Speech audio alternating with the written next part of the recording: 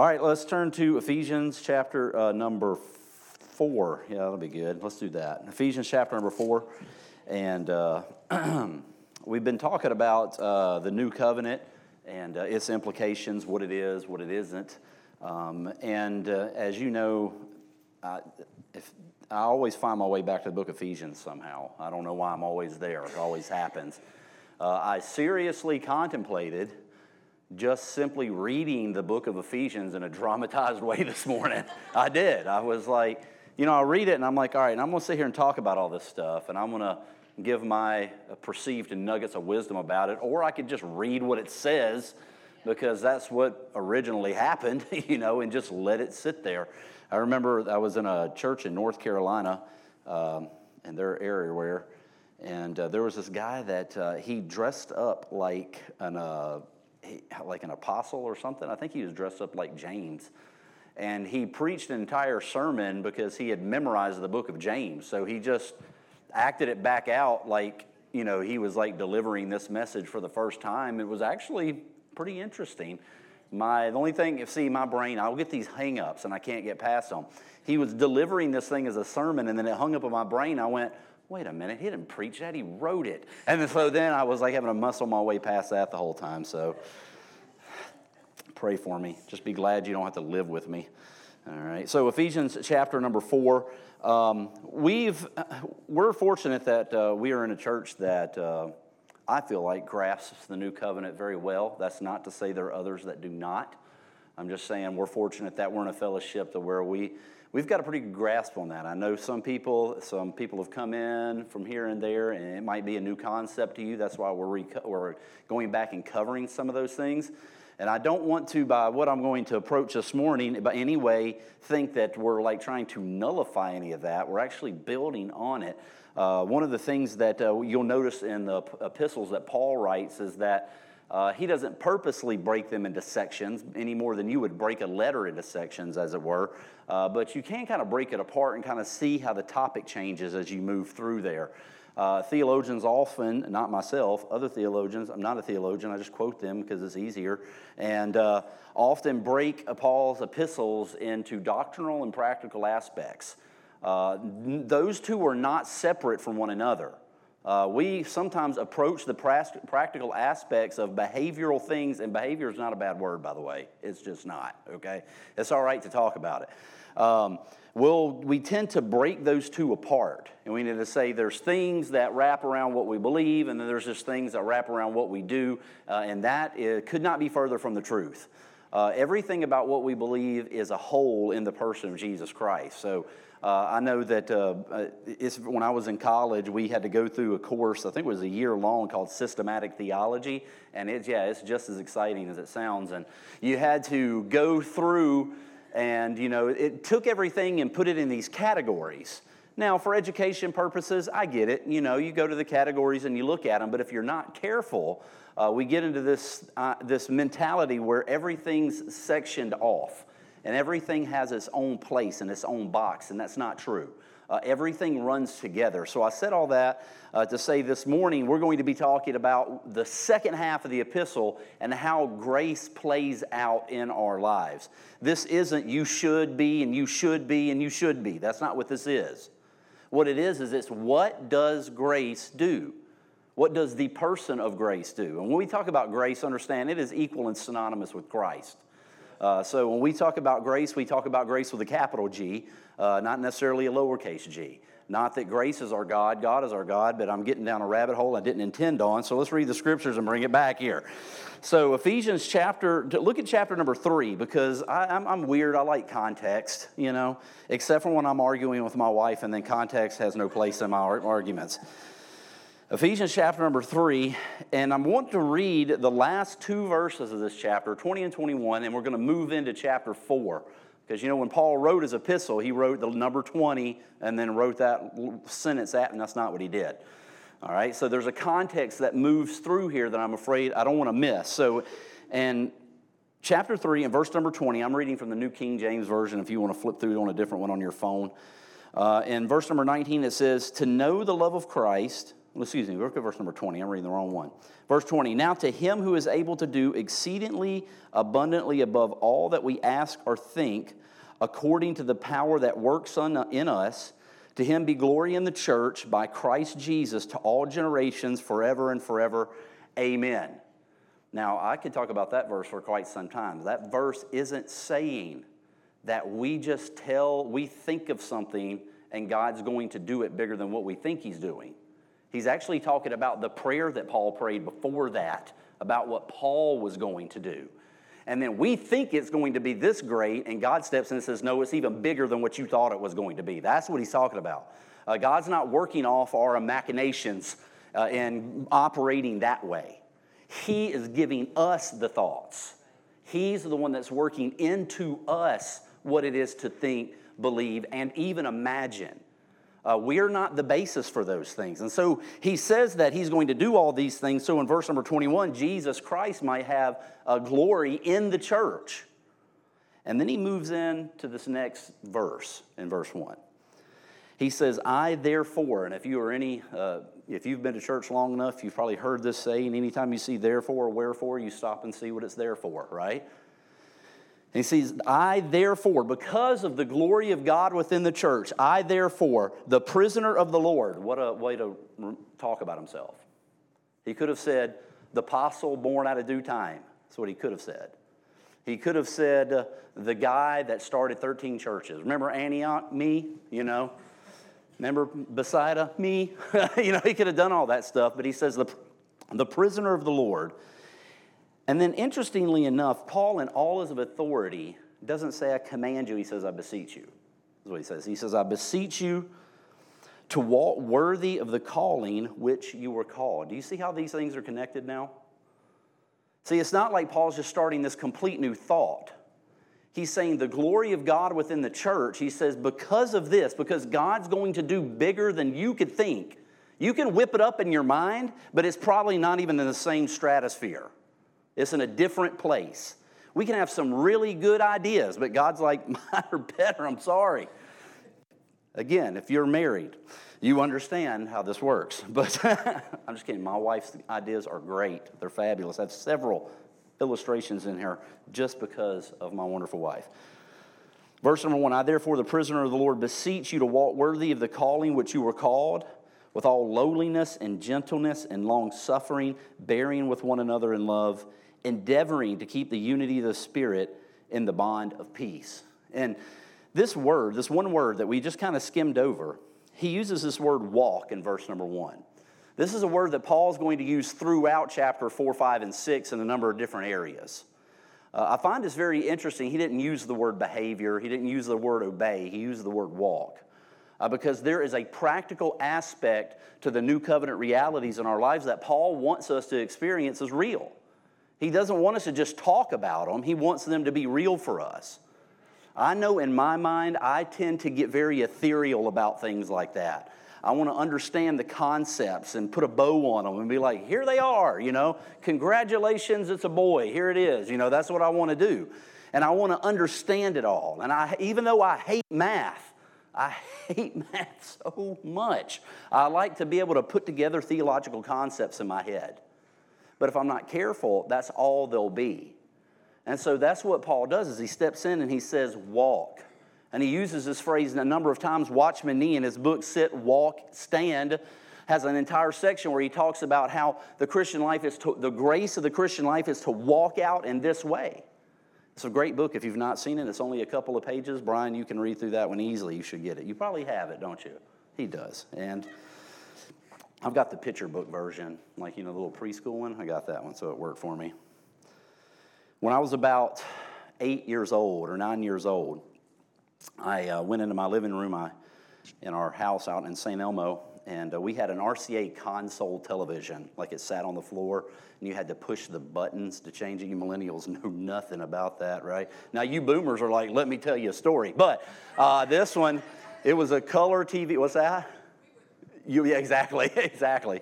So I sat down in the, cross legs, crisscross applesauce, boom, right there in the floor, and I'm watching cartoons, which meant in my day, it was either an afternoon after school or a Saturday because in America, that was the only time you could watch cartoons, all right? And which is how it probably should be again. But anyway, so I sat down to watch cartoons, and I don't remember all the details of what the cartoon was, I'm sorry, but I was watching the cartoons, sitting there for about 30 or 45 minutes, and I went to get up, and my legs didn't work. Now, I'm not talking about like they fell asleep, didn't work. I'm talking about like they were not responding to the commands of my brain not working. Like my brain was saying, legs move, and my legs were like, nah. That's what happened. I just sat there, and at first I was like, something's not right, but then I began to panic because I was paralyzed from my waist down. My legs would not work. And so my mom comes rushing in, and she's like, come on, parents, let's just be accurate. Your first thing is to suspect anything your kids tell you, right? You're like, what do you mean your legs don't work? Maybe that's just me, I don't know. Like, your legs don't work, what are you talking about? I'm like, no, they don't work. She's like, what do you mean? I'm like, they don't work. I'm like sign languaging it. I'm doing whatever language I got. I was like, they don't work. Well, then she began to realize I wasn't joking around. And so she picks me up. My legs are just hanging there like these noodles. There was nothing. I could feel them, but they would not operate. So my mom rushes me to the doctor, and they thought that I had some kind of, maybe it was some spinal thing, spinal meningitis, maybe something like that. Sounds scary. I had something that they were thinking was wrong with my spine, and they were telling her that more than likely I had some infection in my spinal column, and that I may not ever walk again. Now, as a kid, I wasn't paying attention to any of that. Well, then they determined that I had this infection in my hips, which is a weird thing, and it just did something to the nerves in my legs, and they just would not respond. It was an odd thing. So everybody calmed down until that night, the doctor walked in to give me a shot, 2 shots in each of my hips, which an 8-year-old boy looked like he pulled out a samurai sword of a needle. I mean, that sucked. It was long now, don't get me wrong. He stuck it in my hip this way, straight down into the joint of my hip, and pumped the antibiotics straight to the area there. They literally strapped me down to the bed, because if I moved and something happened, so I'm strapped down to this bed, I'm screaming my guts out, my dad's standing there, my mom's crying, my dad's answer to everything was power, so he was like holding me down, So they give me these shots, the trauma's over. I did remember getting a plastic bulldozer, battery-powered bulldozer my dad bought me as a result of the trauma, so win, Kyle. And then I got to sit there in front of that same TV and just sit there and play with cars for a week. It took a week before my legs would come back. And then when they did come back, I've never been completely immobile for that amount of time that's the only time in my life that I've ever not been able to move. And even when you stand up, like being on airplanes is tough for me. If you're over 6 foot tall, you can feel my pain, right? And you're in an airplane, it kind of like sometimes on an airplane, if I'm crammed in there and I stand up, my hips will still hurt to this day. My right hip, it will, like if I move it in a certain way, it feels like it's going to like pop out of place or something. It's weird. And I remember standing up to walk and like kind of my mom having to help me and whatnot. And at 8 or 9 years old, you don't realize how important walking is until you can't do it. At 43 years old, I think that I've probably taken walking for granted up to this point until my mind goes back to that story. And as a Christian, I take my walking for granted a lot of the times too. Because I think to myself that all my choices are just the best choices. Like all my ideas are just good ideas. And I know it's hard to believe, but, they ain't, all right? And I make a lot of incredibly stupid decisions, all right? And we're not going to get into a testimony time, Angela, relax. I do make some bad decisions in my life. The reality of the fact here is the way we walk matters. The direction we go matters. The choices that we make matter. Now, the choices that we make and the direction that we go and the things that we do or don't do or whatever the case may be doesn't change God's mind about us. All right? Well, that's very important to understand. Because what it's going to do is it's going to write your motivation for why you make the decisions that you make. And I shouldn't even say decisions, your willingness to cooperate with the Holy Spirit of God is what I should say. Legalism puts all the effort on your ability to decide. The new covenant is your cooperative life activity with the indwelling Holy Spirit of God. And the Holy Spirit, see, we give ourselves so much credit, don't we? I don't know about you. I'll take all the credit for all the good, I won't take any of the credit for like if something goes right, but I'll take all the credit if it goes south. I'll just be like, it was me. It was me. I'm a terrible, and I can't believe I did such a thing. And my wife is like, what are you talking about, In the Christian life, it's about our cooperation with the Spirit of God. Cooperation. So when Paul says walk, understand you're not walking, you're not like some, 80s rock song where you're walking alone, or some Green Day song, or whoever sings that song. You're not walking along somewhere in a power ballad as some lone wolf. Listen, if you're a believer, you don't have the luxury of being a lone wolf anymore. It's gone. And I know my personal mentality is I like to go strike out on my own so much. But the Holy Spirit of God is never going to allow that to happen. I used to struggle with my salvation when I first trusted Christ, and I used to ask myself, well, how do I know I'm saved? How can I really know that I'm saved? And I heard one of my pastors in North Carolina say at one time, he said, the number one reason I know that I'm not saved is God doesn't let me get away with anything. And that used to scare me, but now I kind of like it. He doesn't let me just go off. He's always there. I'm never off into a place to where He's not at. I'm never making a step that He's not stepping with me. What did Paul say in the book of Ephesians? He said, do you not know that when you join your body unto a harlot, what you're doing? Because you and the Lord are one. There's nowhere that you're going, He's not going. There's nothing that you're going to do that He's not there doing it with you. That is the mind-blowing thing in the new covenant. Because of the old covenant, the Spirit of God came and went and came and went and came and went, didn't He? He would come upon a person and dwell a person for a special task, and then he would be like, all right, we're done. Good luck. You know what I mean? Why? Because Christ had not yet died. And in Acts chapter 2, things changed, didn't they? The Spirit of God indwelt us, and He's always with us. My walk matters. It matters. Your walk matters. And grace tells me it matters. So this morning, very quickly, I want us to see that we're placed into the life of Christ, a life that's defined by Him, and a life that is lived via His relationship with us. This is not a matter of us getting connected, because we're connected. It's a matter of living from the connection. So I want to show that we're called to walk in a way that reflects our identity. I'm not talking about walking in a way that promotes our abilities. I'm talking about walking in a way in which promotes who He is, that is reflective of who He is. So I'm going to try to do something very quickly, and I'm going to skip a lot of verses, and I hate doing that because my mind just gets hung up on them. I want to talk about every single one of them, but we're going to look at these sections where Paul talks about what it means to walk, okay? So the first one is here in chapter 4 in verses 1 through 4, and the context of what Paul is talking about here, when we go to this idea of walk, what we want to immediately do is we want to jump in and we want to start nailing all these different behaviors, but we want to look at it within context. So when he talks about a worthy walk here in chapter 4, the first thing he brings up is a walk of unity within the church. That's the first thing he brings up. Because notice what he says.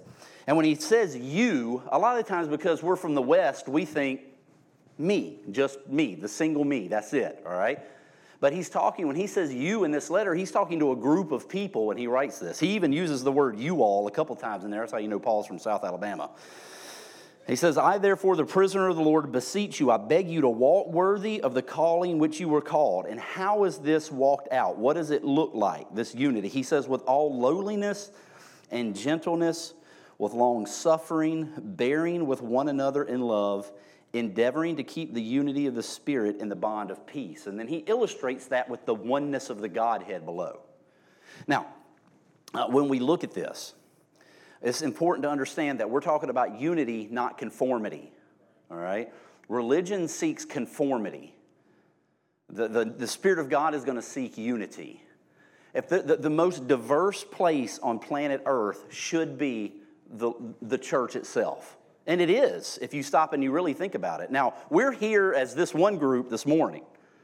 But there's a multitude of groups meeting this morning, and if we could find an area big enough and we just all walked into it and we were to scan the landscape of who's there, there would be a massive diversity of different kinds of people, so to speak, different backgrounds, races, former religions, gender, whatever the case may be. There's going to be male, there's going to be female, there's going to be black, white, there's going to be all the colors of the rainbow in that representation because the church is diverse. But you know what you run into when you run into diversity? You run into a lot of problems too because we just don't understand each other. And let me just say this. I'm going to say it. I got time. You can fix it later. The problem we have in America is not a demand for diversity. It is a demand for conformity. We are demanding for other people to conform to us in some way. The only person that we should be conformed into is Christ. That's it. Paul says it. We're to be conformed to the image of Jesus Christ. To be conformed into any other mold is to sidestep the call of God on the believer at the very minimum. And so he describes what this attitude is like. And I'm not saying I got this nailed.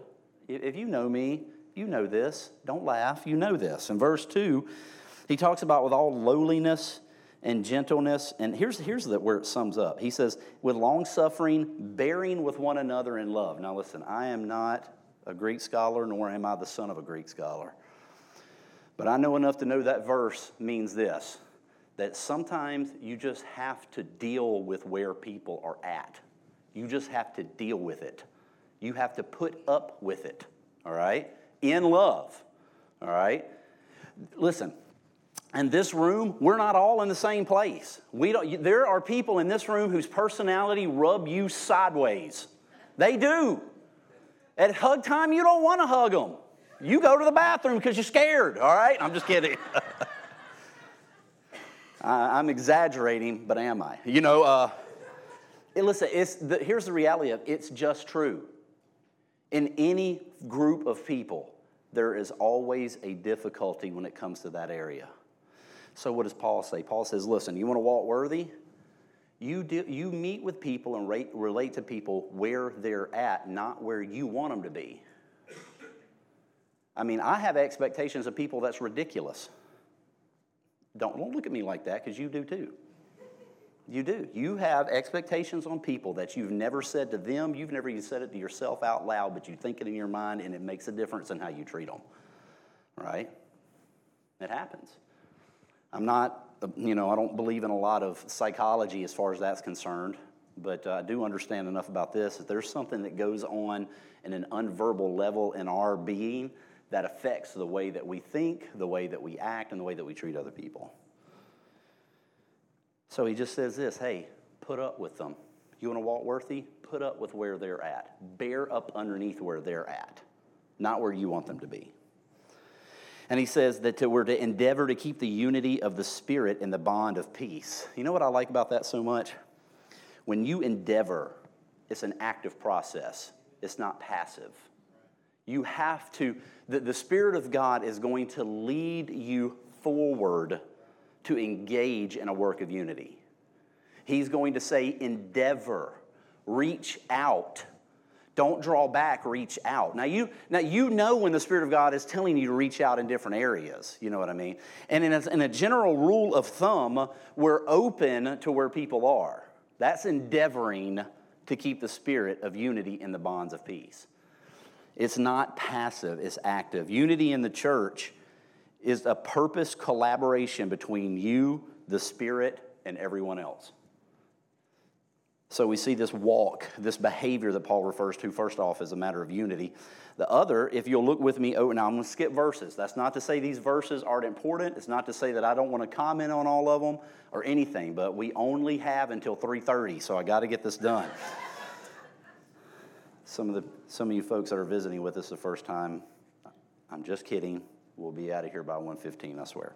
All right, so chapter 4, look at verse number 17. Now we're moving down into a different idea where he brings in this idea of walk again. So we looked at a walk of unity, which I had a second point. It took me a while to think of this. I'm going to give it to you. We're called to walk befittingly. Oh, hello, King James. All right, secondly, we're called to walk differently, which is purity. Ephesians chapter 4, look at verse number 17.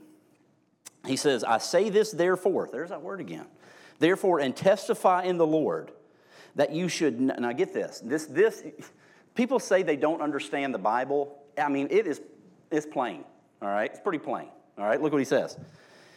He says that you should no longer walk as the rest of the Gentiles walk. That's pretty simple. You don't have to have a Bible degree, and I don't have to have a Bible degree to understand that. And you say, well, I don't know any Gentiles. Sure you do. You know, that's all you know, all right? That's it. That's the only thing that you know. Now, I'm not saying, and this is very important, that our walk in Christianity, our unity with the Spirit, is not culturally determined. I'm not looking out into the world and reacting, all right? I'm not doing that. I'm not looking out and saying, all right, well, they're doing X, so I'm going to do this.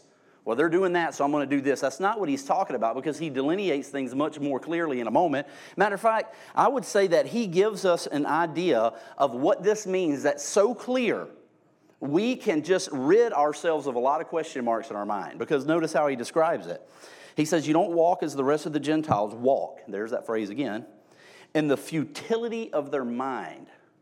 You say, what does that mean? Well, let me ask you a question. You just answer it to yourself in your mind. What does the world, on an average, think about the sanctity of a marriage relationship? What does the world, on average, think about gender issues? What does the world, on average, think about pornography? What do they think about, on average, disciplining and raising children? You see, you know what the futility of the mind is, don't you? We can look around and we see it. We don't have to scratch our head and be like, what is he talking about? No, we know what he's talking about. You live amongst it. I live amongst it every day. Every day we see it. And if you watch the news, bless your heart, you're going to need blood pressure medication, dude. I like to listen to Matt Walsh only because he actually is more sarcastic than me and a bigger pessimist than I am. So finally, somebody's beat me at this stuff, so I'm all about this guy. I listen to him, and I even have to stop that sometimes. Why? Because I get bombarded with just all the issues of the world. And the issues creep close, don't they? We don't have to reach out very far for we're bumping into the futility of worldly thinking, the emptiness of it. He goes on and he says that this mindset has their understanding darkened. Why? Because they're alienated from the life of God, because of the ignorance that's in them, because of the blindness of their hearts, who being past feeling have given themselves over to lewdness, to work all uncleanness with greediness. What a description. I mean, I don't really even... I'm going to comment on it for 5 minutes, but I don't really hard. How do you improve on such a thing? When we look, there's so much stuff I want to say, man. I just want to say it orderly so it's not like a nuclear blast. I'd rather at least be a assault rifle or something. I can't say that in church. Anyways, you know what I mean. When we look out into the world, your mind, the way that you think, is constantly under assault, constantly. Last week, I went through my phone, and I went through the music, and I just took a lot of the music out. Because I found myself giving myself over to that stuff, and it began, I would listen to it all day. Now, Ben, I can cut out some wood while I'm listening to some, mid-90s punk rock. Don't get me wrong, I can. All right, I can put it in there and I'm gone, I turn on A Day to Remember and it is on. I'm cutting out wood, all right? It's happening. But I began to, these thought patterns came into my head, you know what I mean? And I'm not against all music that's, necessarily secular. I'm not. I'm telling you what I thought. You can think what you want to about it, all right? My point being is that I was being assaulted by what I thought. There were things being put into my mind that I was then adopting as the way that I was seeing everything, and it was causing a problem. I was beginning to adopt the way that the Gentiles walk in some areas. So I had to make a choice. Do I want to listen to this? Do I want to continue to back? A lot of the things that we struggle with aren't really a struggle. They're just a refusal. We're just refusing to look at that for what it is and make a decision about it. And listen to what the Holy Spirit's saying. I'm not saying it's easy. It's hard. I literally deleted some of the music off my phone, loaded it back up, and then deleted it off again. So I don't want to make it sound like I'm like some kind of, friar monk that put on my monk robe and deleted everything off. I levitated 3 feet and boom, I'm not interested in mid-2000s metalcore anymore, because I am, all right? And I want to listen to it, but I have to ask myself the question, doing anything for me? No, it's not right now. Maybe in 10 years I can listen to it again. But right now, no. Oh, man. Now I'm up here thinking about Day to Remember songs. I can't believe that. Anyways, so alienated from the life of God, ignorance, blindness. The phrase that caught my attention was past feeling. You know what that means? They do not care. You know how the world behaves the way it does? They do not care. They don't care about you. They don't care about your kids. They don't care about any of that stuff. They don't care what they put on TikTok that sexualizes your teenage girls. They don't care.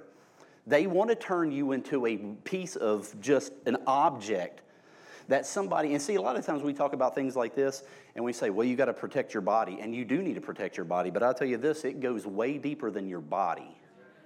And you will place an assault on your soul that you will be living with when you're 30, 40, and 50 years old. And we could march a line of people up on this stage and back down the other side that would all give testimony to the fact that in some way they gave up ground because they didn't care in the moment, and now they have to live with that. Scars heal, but they're still scars. And we still have to, then it's just another stronghold that we place in our lives. And so what does God say? God says, don't walk that way. I have a way for you. And I'm not saying it's just as easy as you flip it on a switch. I'm not saying that. What I am saying is that the way God lays it out, he lays it out this way for a reason. And I would default look at it through the lens that he says, than I would default look at it through what I'm told about my behavior. I'm told about my behavior that there's certain things I just can't help because that's the way my dad was. And there's certain things I can't help because that's just the way that I was raised. But there are things that I can help. By the Spirit of God living in me, I don't have to be. I can deal with these things. He goes on and he said, I got to hurry up. If I leave your wife back in children's church too long, she's probably seen enough MMA to take me out after church. I get it. So in verse number 20, what does he say? He gives this, it sounds depressing, to be honest with you. But then he comes in and he's like, I'm not going to leave you hanging there, because in verse 20 he says, but you have not so learned Christ. He goes on and he says, if indeed you have heard him and have been taught by him as the truth is in Jesus. Now, this isn't a textbook thing he's talking about. When we see the word learned, and the first thing we think about is, where's the test? Is it multiple choice or is it essay? And how much time do I have to take this thing? That's not what this word learned means. It's the idea of learned from being in relationship with. It's the idea of knowing someone by being with someone. My wife, for example, we've been married for 20 years next month. And I'm just kidding, 1 year. So next month we'll be married for a year. I could call Angela's mom and ask Angela's mom a bunch of questions about Angela, or I could just spend time with Angela. You see, a lot of the times we approach God from that way. We want to find out things about him. And those things can all be true. And a lot of the times I'm sure they probably are. But the difference between me just having facts about Christ and me knowing Christ is me operating in the facts about who he is in a relationship. I know how Angela wants the towels hung up in the bathroom. It was a hard-fought battle, but I won, all right? Now we're working on dirty clothes, all right? We're getting closer to the dirty clothes basket. I'm just, I back up and I'm like, 3, and the underwear just hit the back of the chair. That's fine. I'll find them later. I know which ones are dirty and clean, all right? Or do I? But I hope so. So what does he say? He says, you've not learned Christ. If you indeed have heard him and you've been taught by him, as the truth is in Jesus, truth and Jesus are synonymous. He says in verse 22, now he could have said a lot of things right here that we say all the time in church that he did not say. All right? He just turned, and it struck me. I actually wrote this down in my journal because it struck me like probably for the first time in my life, unfortunately. He didn't ask us to pray about anything. He didn't even take into consideration how much we might think it was a sacrifice. When he says, put off the former conduct. He just said it. He just said, take the conduct that we're talking about, the conduct that we all know about in ourselves. And the Holy Spirit of God has said, hey, what about this over here? Can we talk about this? Now, isn't it interesting that I remember in legalism, one of my scariest verses that I've ever heard in the New Testament was, grieve not the Holy Spirit of God. You heard that one before? That's a scary verse, right? You hear that one and you're like, oh man, it's freaking me out. Now, I remember I was preaching through Ephesians one time, and I think it's in Ephesians. I can't even remember now. And came upon that verse, and I was like, oh man, what am I going to do with this? I'm scared to death of it. You know, I don't even know what to say about it. I literally tabled the whole sermon series because I didn't know what to do with that one phrase, you know. So I was like, I'll just push the pause button on this guy, and we'll just whip something out from 4 years ago Sunday. Boop, I know you don't remember it. We all know you don't, all right? And so I remember coming back to it again and praying about it. And the Holy Spirit, you know, when we say the Holy Spirit speaks to us, when the Holy Spirit speaks to us, he is just simply confirming stuff that he already clearly said that we have not caught yet from Scripture. He's like, hey, what about that? We're like, oh, God spoke to, oh, there it is. You know? And so the Holy Spirit of God spoke to me, and he said, go back and look at the verse. I was like, I don't want to. So I went back, and I've got all the commentary spread out before thee. You know what I mean? All of them, big, thick books. They got the fancy bindings on them. They're fancy looking. I got them all over the place. I got all the programs. Everything's parsed out, you know. Still don't get what's going on. And the Holy Spirit said to me this in that moment, or put this thought in my mind, I guess I could put it this way. How can you grieve somebody that doesn't love you? I was like, well, that's a very good point. I thought to myself, when I do something stupid to myself, my neighbor 3 doors down is not hurt because of what I've done to myself. But the Holy Spirit of God is. You see, the grief of the Holy Spirit of God is not him saying, all right, I'm out. When you get this squared away, I was with you this whole time. Now think about it. I was with you this whole time, and you couldn't get it right in that moment. So I'm just going to leave and ask you to get it right and then come back to me then? You see, how much sense does that make? We couldn't get it right if that was the way of thinking, if that was the framework that we operated in. We could say to ourselves, well, if the Holy Spirit isn't helping me, now he's saying I'm grieved, I can't help you, you're never going to get it right again, so to speak, if it was about getting it right. I think you know what I'm saying. Maybe I need to watch my words here. My point being here is this. When he came along in verse 22 and he says that former conduct, which is the old man, which, notice what it says, which grows corrupt according to the deceitful lusts. Now, what's so interesting about this is overall what is kind of inferred here that people read into what he's not saying. He's not saying that your old man is a part of you and you've got to put the old man away. Romans chapter number 5, 6, 7, and 8 are very clear about what happened to your old man. He was nailed to the cross. He's dead. You know, we use phrases like, I gave my life to Jesus. Well, no, you didn't. I know that's a phrase, and I know what people mean when they say it, but you didn't. You did not. Jesus Christ pointed, the Holy Spirit of God said, you. And you responded to that, and you said, here's my life. He said, thank you very much. I'm going to nail this up here with the Son of God now. It's done. That's dead.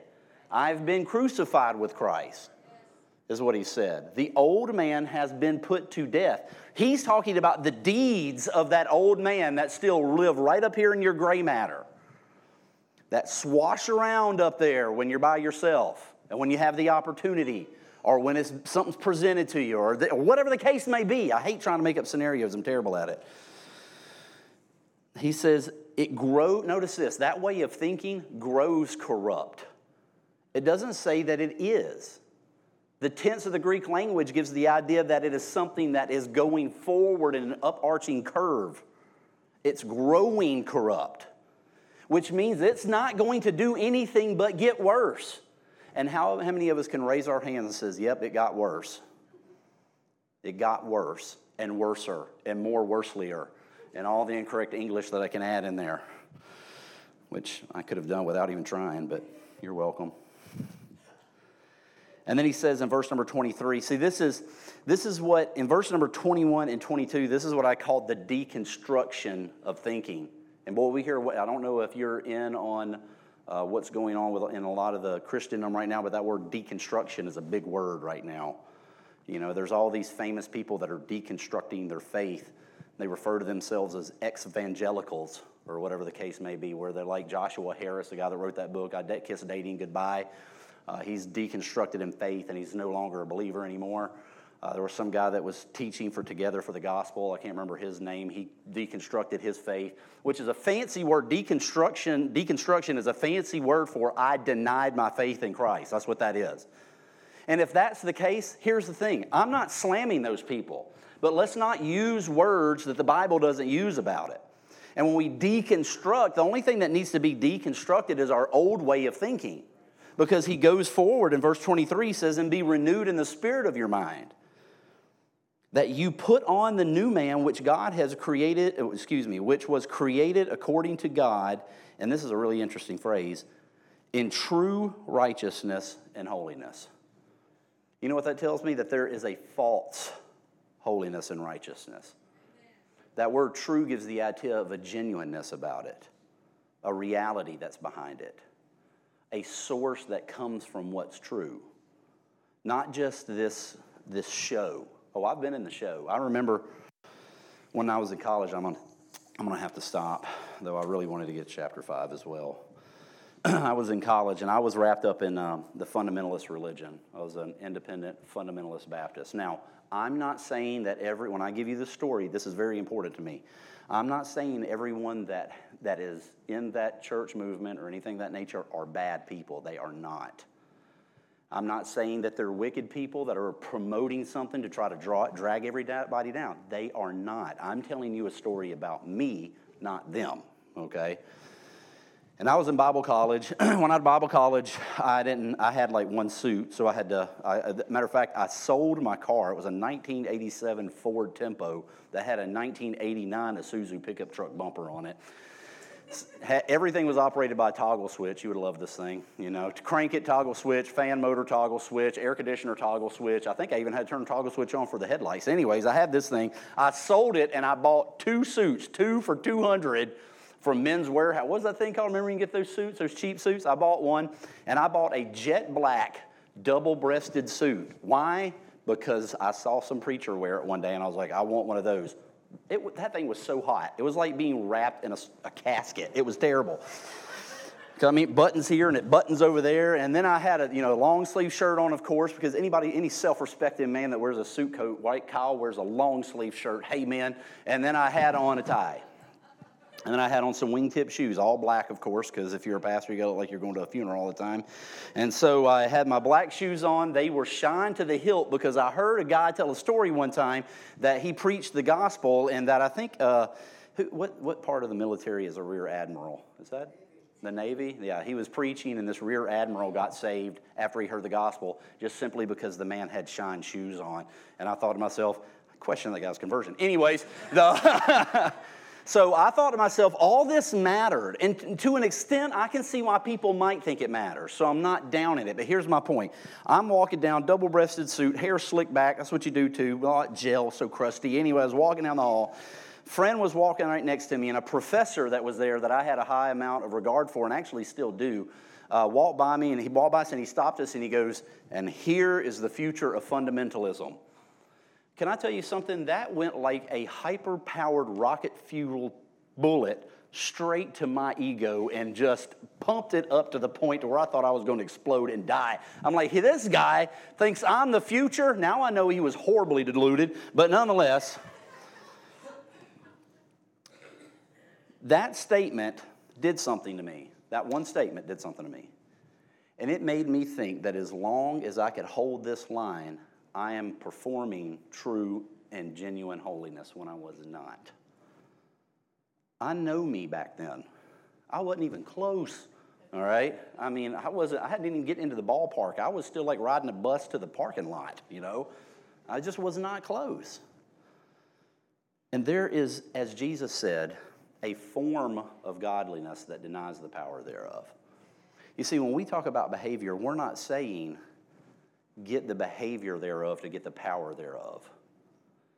What the New Testament is saying is you have the ability to walk in a way that's beyond you, that you can't do on your own. And that the Holy Spirit of God is calling us into that walk. He's saying, come here. And I can promise you this, we can either deconstruct the old man or we can live with the damage that he brings. And there will be damage. And it will be different than you think it will be. You say, well, this isn't very uplifting.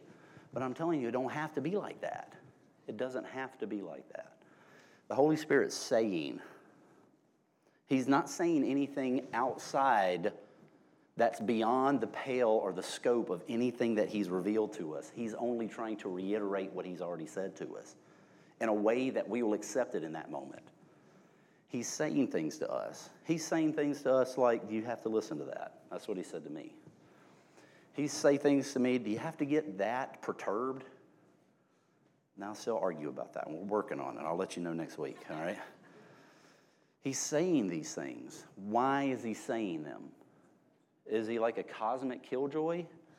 Is he up there ready to just shoot down every good and perfect thing that you can have in life?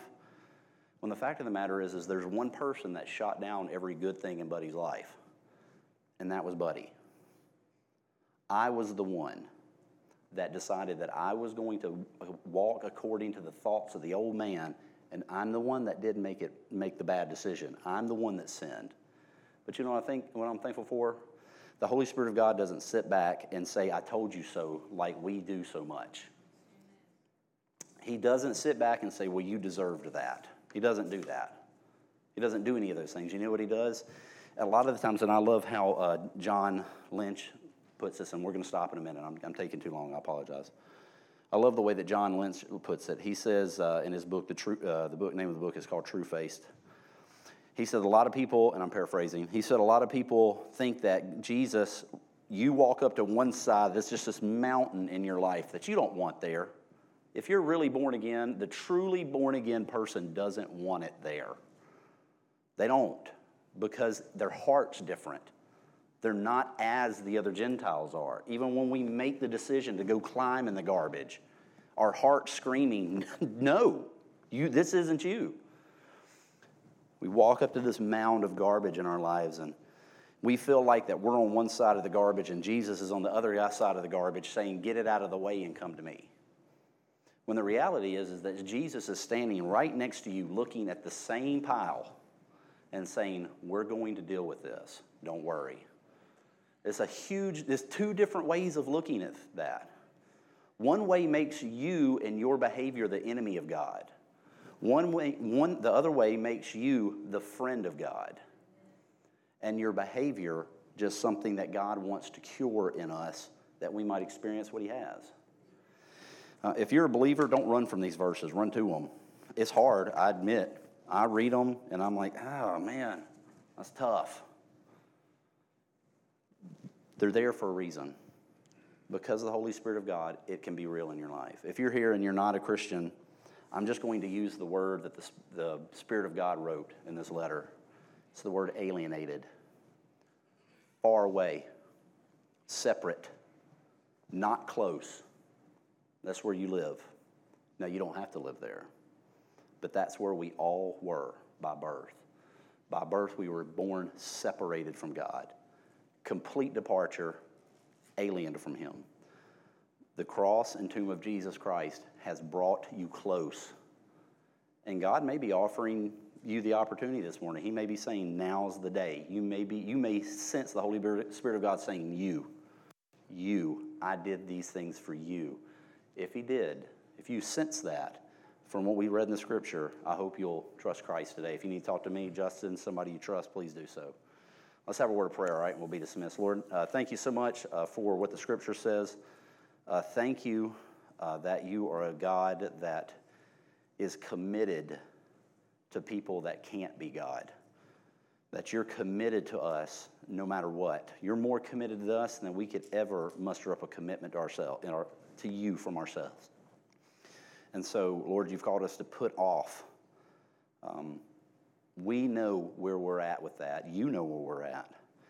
And only you working in our lives are going to make us able and capable to walk the way you've called us to walk. And we're thankful that this walk is not a punishment. It's a walk of joy. It's a walk of rejoicing.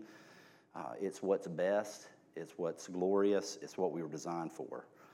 And I pray that for anyone among us that doesn't know Christ, I pray that the truth of who Jesus is will break through and shine the light of the gospel on their darkened heart, that they might respond and be born again.